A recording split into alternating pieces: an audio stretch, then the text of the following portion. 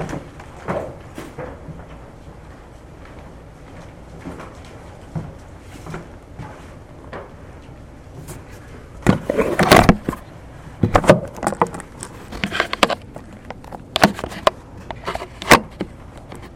morning. Good morning. Let's go to the Lord in prayer. Dear Lord, we just come before you today, and we just want to come to you with a heart of thanksgiving, thanking you for this great and amazing privilege we have just to open up your word, hear it preached, hear it read, and to sing praises to you. We just pray that we glorify you throughout the day and throughout our lives. In the name of your Son, Jesus, we pray. Amen. On October 3rd, 1863, Abraham Lincoln declared that a national day of thanksgiving would be observed on November 26th. The day was to be set aside for the nation to repent and to give thanks to God for the Union's victory at Gettysburg. At the end of his proclamation, he stated, "I do therefore invite my fellow citizens in every part of the United States, and also those who are at sea and those who are sojourning in foreign lands, to set apart and observe the last Thursday of November next as a day of thanksgiving and praise to our beneficent Father who dwelleth in the heavens. And I recommend to them that while offering up the ascriptions justly due to him for such singular deliverances and blessings, they do also with humble penitence for national perverseness and disobedience, commend to his tender care all those who have become widows, orphans, mourners, and sufferers, in the lamentable civil strife in which we are unavoidably engaged, and fervently implore the interposition of the Almighty hand to heal the wounds of the nation, and to restore it as soon as it may be consistent with the divine purposes to the full enjoyment of peace, harmony, tranquility, and union." I know that some Christians disagree, but I think it's important to set days aside every year to remind us to celebrate important events, such as the birth of Christ, and to remind us to be thankful to a merciful God. However, giving thanks to God should not be something we do only once a year. As Christians, every day of our life should be marked by an intense gratitude towards God for all that he has done for us. The Christian life should be a life of thanksgiving. Giving thanks to God is easy during the good times. When things are going good, prayers of thanksgiving seem to burst out of us. It's easy to thank God for things like the birth of a child, a wedding, or the salvation of a loved one. But we're also called to be thankful during the bad times. Times where the doctor calls with more bad news, the loss of a job, or even the death of a loved one. When times are hard, it is hard to give thanks.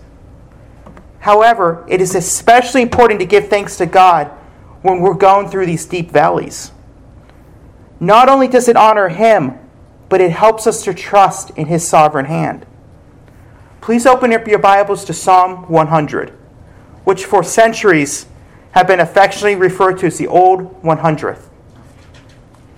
It belongs to a group of psalms that we call the royal or theocratic psalms that focuses on the kingship of God. This psalm was recited during the 6 days leading up to the Sabbath to help the people prepare their hearts to worship. However, it was never recited on a Sabbath day or during any of the feast days due to various traditions. According to Charles Spurgeon, it is all ablaze with grateful adoration and has for this reason been a great favorite with the people of God ever since it was written. Starting in verse 1. "Shout joyfully to the Lord, all the earth. Serve the Lord with gladness. Come before him with joyful singing. Know that the Lord himself is God. It is he who has made us, and not we ourselves. We are his people, and the sheep of his pasture. Enter his gates with thanksgiving, and his courts with praise. Give thanks to him. Bless his name. For the Lord is good, and his loving kindness is everlasting, and his faithfulness to all generations." We're going to examine the 7 imperatives contained in Psalm 100 and conclude with verse 5 that gives us the reason behind those commands. First, let's look at the first imperative. Verse 1. Shout joyfully to the Lord, all the earth. The psalmist begins this psalm by calling us to joyfully shout or declare our allegiance to the Lord. This is not a mindless shout where you're just trying to make noise. This shout is a shout of joy, similar to the ones loyal subjects would make when they met their king as he returned from battle. Throughout this psalm, the psalmist did not use the word Lord as a generic title meaning master. He actually used the personal name for God, Yahweh. So a more literal translation would be, shout joyfully to Yahweh, all the earth. This is the joyful spirit in which the psalmist is calling us to as we approach God in worship. Unfortunately, we don't always approach worship in this way. In so many churches today, worship services seem more like a funeral than a celebration of Christ's victory over sin and death. There is no enthusiasm. There is no excitement. The singing sounds so lifeless and joyless. Just people singing at a level that is barely over a whisper. Is that how we are supposed to sing praises to our God? Compare that to the worship in the temple during the biblical times. According to one commentator, the enthusiasm of Israelite worship is illustrated throughout Psalms 93 to 100. Shouts are raised, praises chanted and sung, while musical instruments are played and horns blown. The noise of the temple worship was legendary. I'm not saying that we should worship exactly the same way as they did in the temple, or participate in any of the charismatic chaos you see in some of their worship services. And I'm not saying we should violate the regulated principle of worship. What I am saying is that we should approach worship of the one true King with the same joy and enthusiasm that they had. We should not be so afraid of emotionalism that we're afraid to show any emotion at all. While many psalms focus on how believers are to worship God, Psalm 100 is different. This command to shout allegiance to God and to joyfully offer praise to Him was not only given to the church. In this verse, the call to worship goes out to the entire world. But how are they to offer praises to God they do not know? This is one of the reasons why Jesus gave us the Great Commission. We are to go out into the world to make disciples of all the nations so they can sing praises to God. One day there will be a time when the people from all nations raise their voices in praise to God together, and those praises will go on forever. We see this in Revelation 7, verses 9 through 10. After these things I looked, and behold, a great multitude, which no one could count, from every nation and all tribes and peoples and tongues, standing before the throne and before the Lamb, clothed in white robes, and palm branches were in their hands. And they cry out with a loud voice, saying, Salvation to our God who sits on the throne and to the Lamb. Now let's move on to our second imperative. Serve the Lord with gladness. The word serve is an all-encompassing word that includes the work we do to serve others in the name of God, as well as the private and corporate worship of Yahweh, the one true God. The psalmist is calling us to serve and worship God with gladness. In other words, we are to serve Him with all of our heart. We are not just to go through the motions. According to Albert Barnes, that is, in your worship and in all your acts of obedience, let there be joy in this service. Let it not be with fear of slaves, not as a matter of compulsion or force, not with reluctance or moroseness or gloom. Let it be a cheerful, happy service. Let it be freely rendered. Let it be an occasion of joy to the soul. The service of God is a source of the highest joy that man knows. My friends, we're no longer under the sacrificial system of the Old Testament, but in Malachi chapter 1, verses 6 through 14, we see how much God hates half-hearted worship. As a son honors his father and a servant his master, then if I am a father, where's my honor? And if I am a master, where's my respect? Says the Lord of hosts to you. O priest, who despise my name. But you say, how have we despised your name? You are presenting defiled food upon my altar. But you say, how have we defiled you? In that you say, the table of the Lord is despised. But when you present the blind for sacrifice, is that not evil? And when you present the lame and sick, is that not evil? Why not offer it to your governor? Would he be pleased with you? Or would he receive you kindly, says the Lord of hosts? But now you will not entreat God's favor that he may be gracious to us? With such an offering on your part, will he receive any of you kindly, says the Lord of hosts? Oh, that there was one among you who would shut the gates, that you might not uselessly kindle my fire on my altar. I am not pleased with you, says the Lord of hosts, nor will I accept an offering from you. For from the rising of the sun even to its setting, my name will be great among the nations, and in every place incense is going to be offered to my name, and a grain offering that is pure. For my name will be great among the nations, says the Lord of hosts. But you are profaning it, in that you say, the table of the Lord is defiled, and as for its fruit, its food is being despised. You also say, my, how tiresome it is, and you disdainfully sniff at it, says the Lord of hosts. And you bring what was taken by robbery, and what is lame or sick, so you bring the offering. Should I receive that from your hand, says the Lord? But cursed be the swindler, who has a male in his flock and vows it, but sacrifices a blemished animal to the Lord. For I am a great king, says the Lord of hosts, and my name is to be feared among the nations. As you can see, the failure to serve God with your whole heart is no small thing. Now let's move on to our third imperative. Verse 2b. Come before him with joyful singing. In the second half of verse 2, the psalmist is not addressing private worship. He is calling us to come together as a congregation to raise our voices to God in song, to offer him spirit-filled worship. In Ephesians chapter 5, starting verse 18, Paul said, and do not be drunk with wine, for that is dissipation, but be filled with the Spirit, speaking to one another in psalms and hymns and spiritual songs, singing and making melody with your heart to the Lord, always giving thanks for all things in the name of our Lord Jesus Christ to God, even the Father, and be subject to one another in the fear of Christ. This is coming together, God's people, to sing heartfelt praises to him.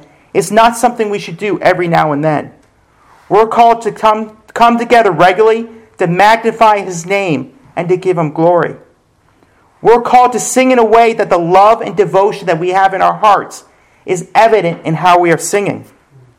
What a blessing it is when we gather together in his name to praise him.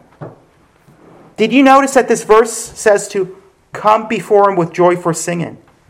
It does not say come before him with joyful singing if you have a beautiful voice, or to only come before him with joyful singing if you can sing on key.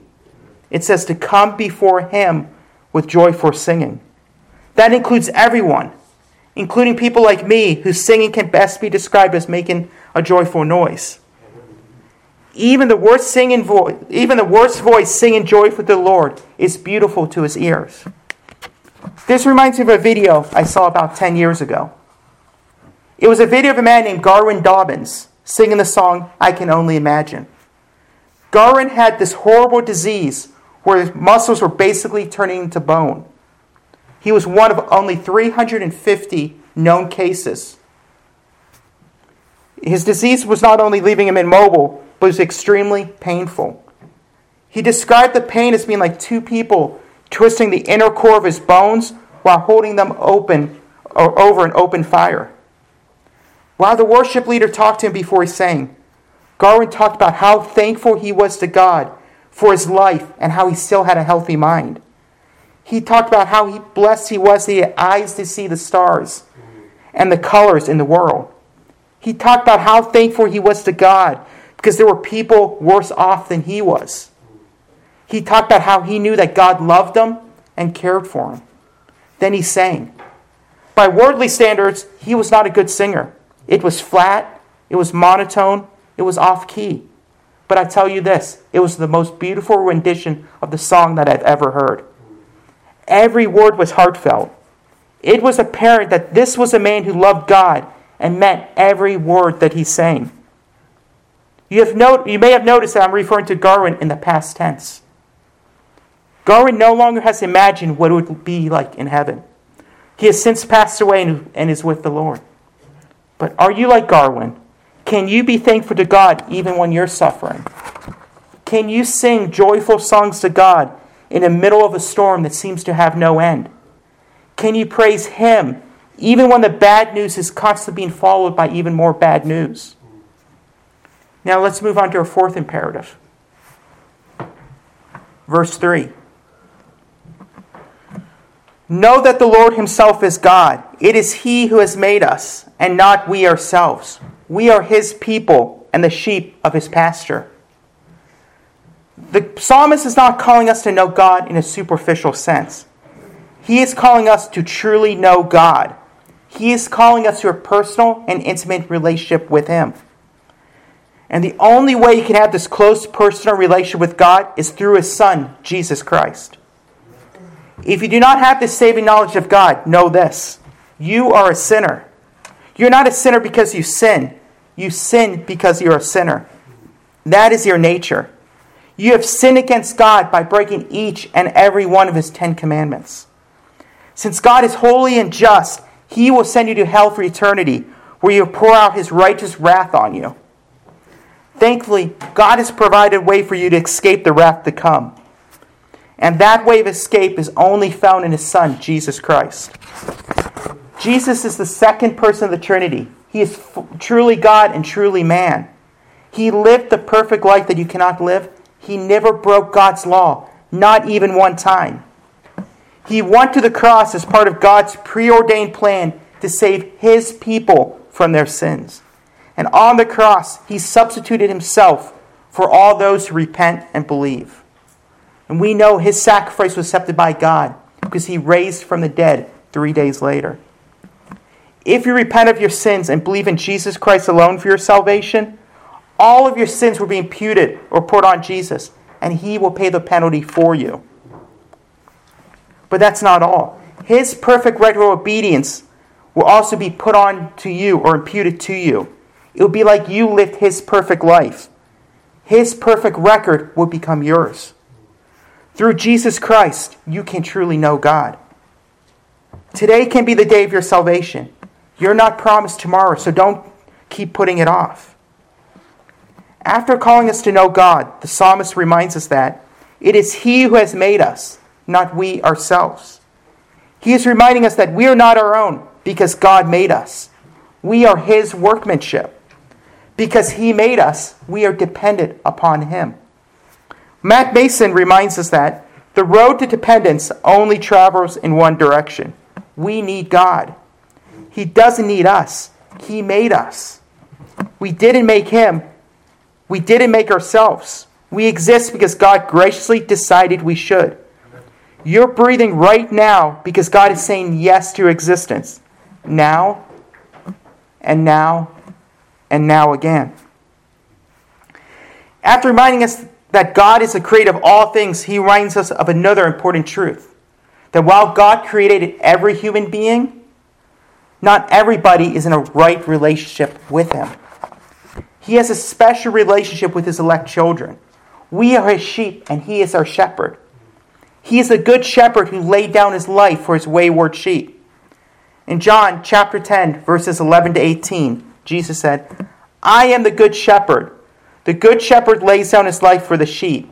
He who is a hired hand and not a shepherd, who is not the owner of the sheep, sees the wolf coming and leaves the sheep and flees. And the wolf snatches them and scatters them. He flees because he is hired and is not concerned about the sheep. I am the good shepherd, and I know my own, and my own know me. Even as the Father knows me, and I know the Father, and I lay down my life for the sheep. I have other sheep which are not of this fold.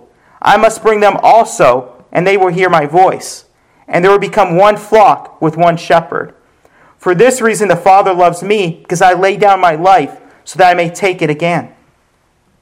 No one has taken it away from me, but I lay it down on my own initiative. I have authority to lay it down, and I have authority to take it up again. This commandment I received from my Father. My friends, meditating on the truth that we are Christ's sheep should motivate us to give thanks to Him and to praise Him with joy for singing. Let's move on to the fifth imperative. Verse 4a. Enter His gates with thanksgiving and His courts with praise. The psalmist is inviting us to come into God's presence to worship Him.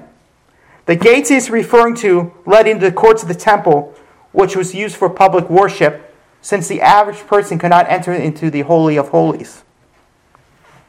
But there is no longer a temple, so how does this apply to us?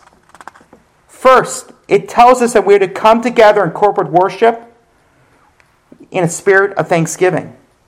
When we come to a church service, we should not do so begrudgingly. We should do so joyfully and with a grateful heart, because we have this amazing privilege of being able to worship our great God. In our context, we often take for granted that for the most part, we can do so without the fear of being arrested. So many of our brothers and sisters in Christ do not have this privilege. They risk their lives and freedom every time they walk into a church or even open a Bible.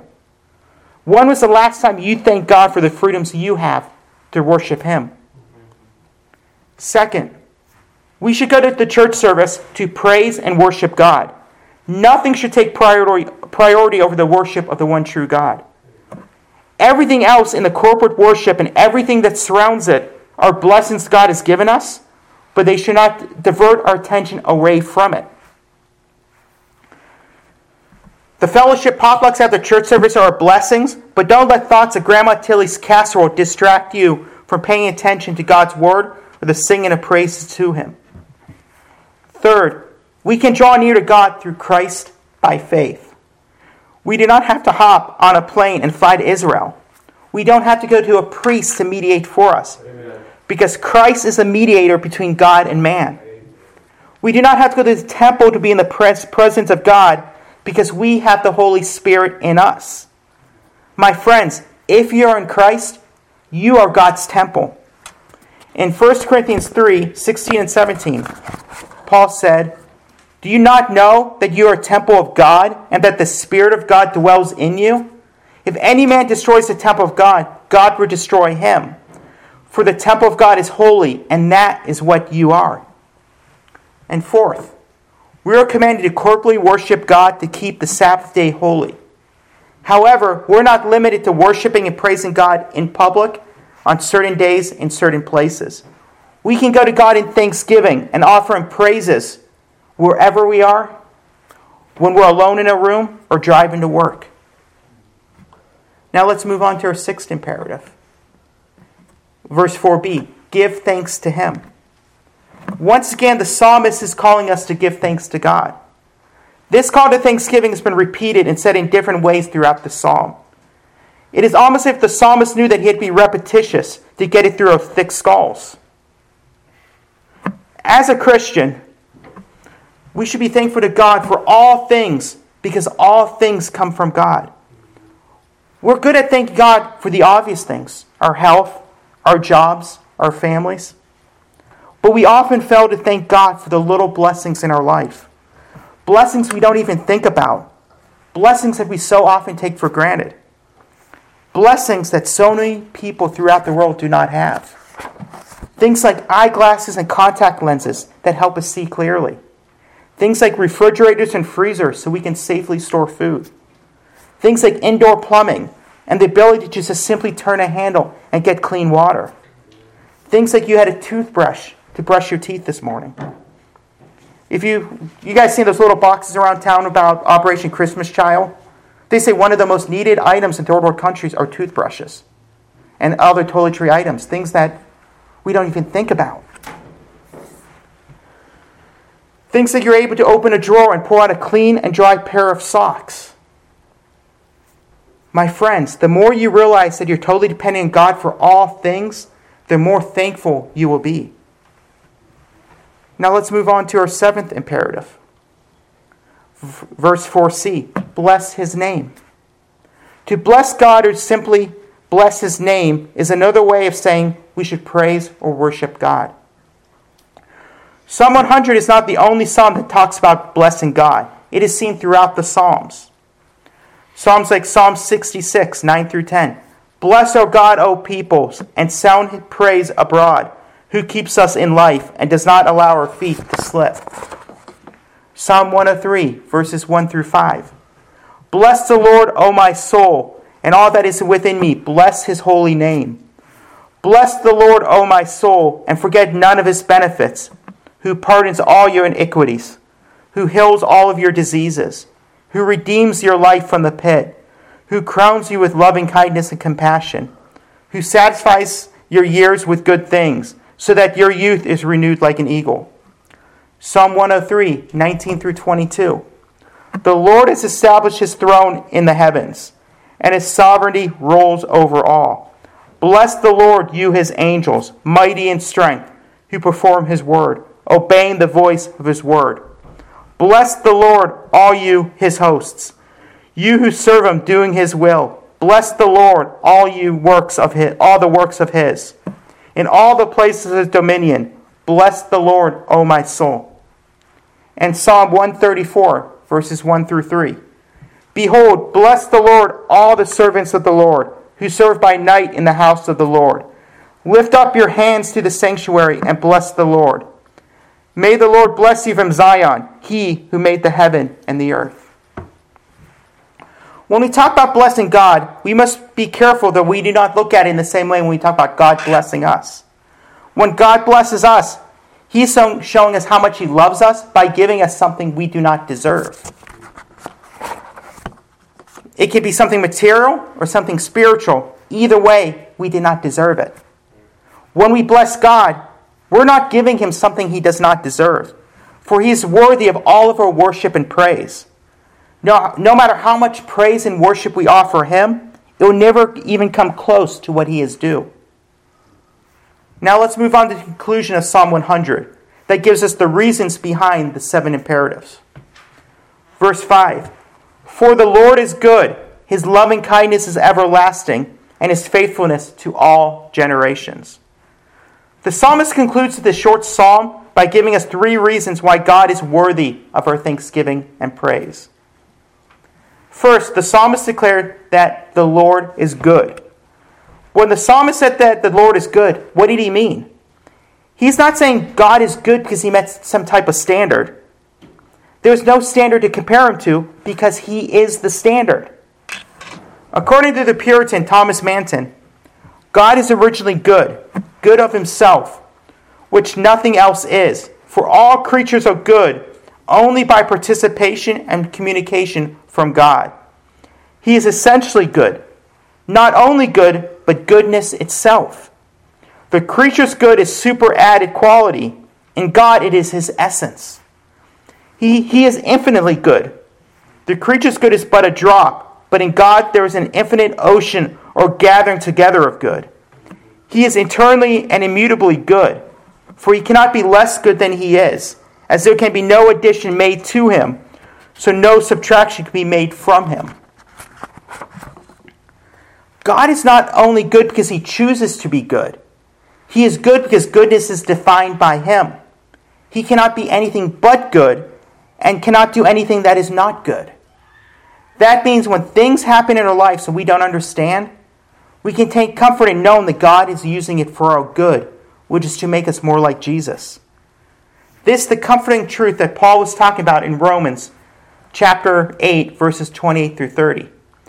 And we know that God causes all things to work together for good to those who love God, to those who are called according to his purpose. For those whom he foreknew, he also predestined to become conformed to the image of his Son, so that he would be the firstborn among many brethren. And these whom he predestined, he also called. And these whom he called, he also justified. And these whom he justified, he also glorified. My friends, what a comfort it is of knowing that not only God will always do what is good, but he will always do it for us.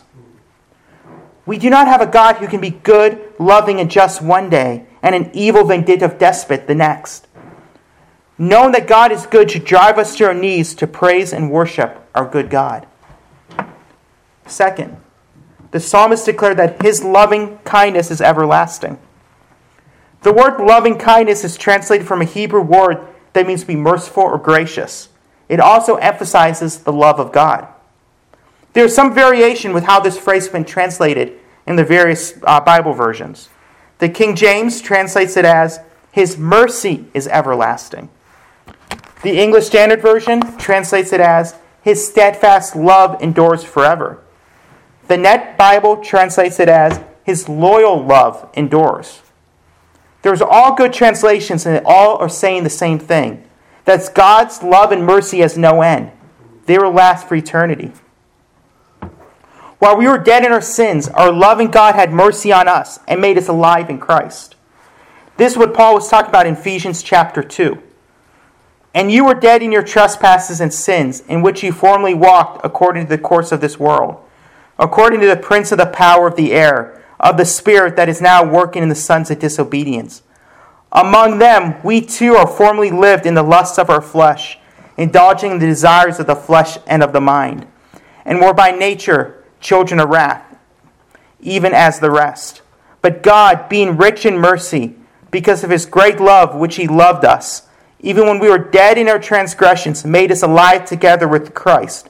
By grace you have been saved, and raised us up with him, and seated us with him in heavenly places in Christ Jesus, so that in the ages to come he might show the surpassing riches of his grace and kindness towards us in Christ Jesus. Our God did not only show us mercy when he saved us, but he will continue to show us mercy and forgive us our sins even after we are saved. We don't have to walk on a tightrope where the slightest misstep can cause us to lose our salvation and put us back under the wrath of God. As it says in Philippians chapter 1, verse 6, for I'm confident of this very thing, that he who began a good work in you will perfect it until the day of Christ Jesus. Knowing that God's mercy is everlasting should drive us to our knees in thanksgiving to our loving God. Third, the psalmist declared that we should thank God for his faithfulness to all generations. Our God is a faithful God. He was faithful with the generations in the past. He is being faithful to this generation. And if the Lord tarries, he'll be faithful to all the generations after us. Since he is faithful, we know that he will keep his promises, and he will never break the covenants that he has made with us. The entire New Testament is a testimony that he was faithful to fulfill the covenant of grace that he revealed in Genesis 3:15. And I will put enmity between you and the woman, and between your seed and her seed. And he shall bruise you on the head, and you shall bruise him on the heel. But let's be honest. There are times that we may be tempted and doubt the faithfulness of God. Times that we doubt that he will keep his promises. When you doubt his faithfulness, read through the Old Testament.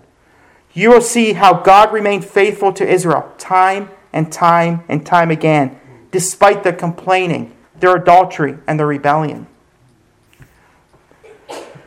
Meditating on this truth will help you grow in your confidence in God. According to A.W. Pink, the apprehension of this blessed truth will beget the increasing confidence in God.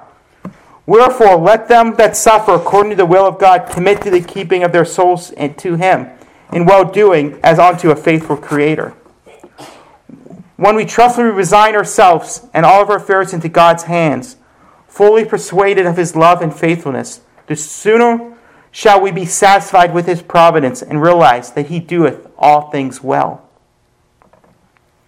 Knowing that God will be faithful to all generations should drive us to our knees in thanksgiving to our amazing God.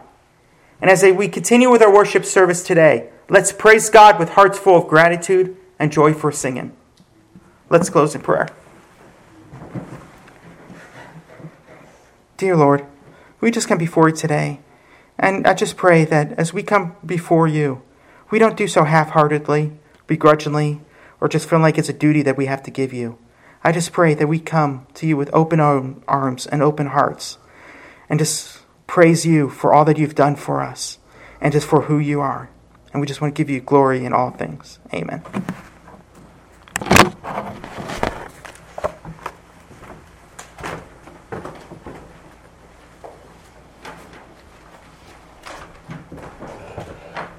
Thank you, Brother Chris, for sharing what the Lord laid on your heart.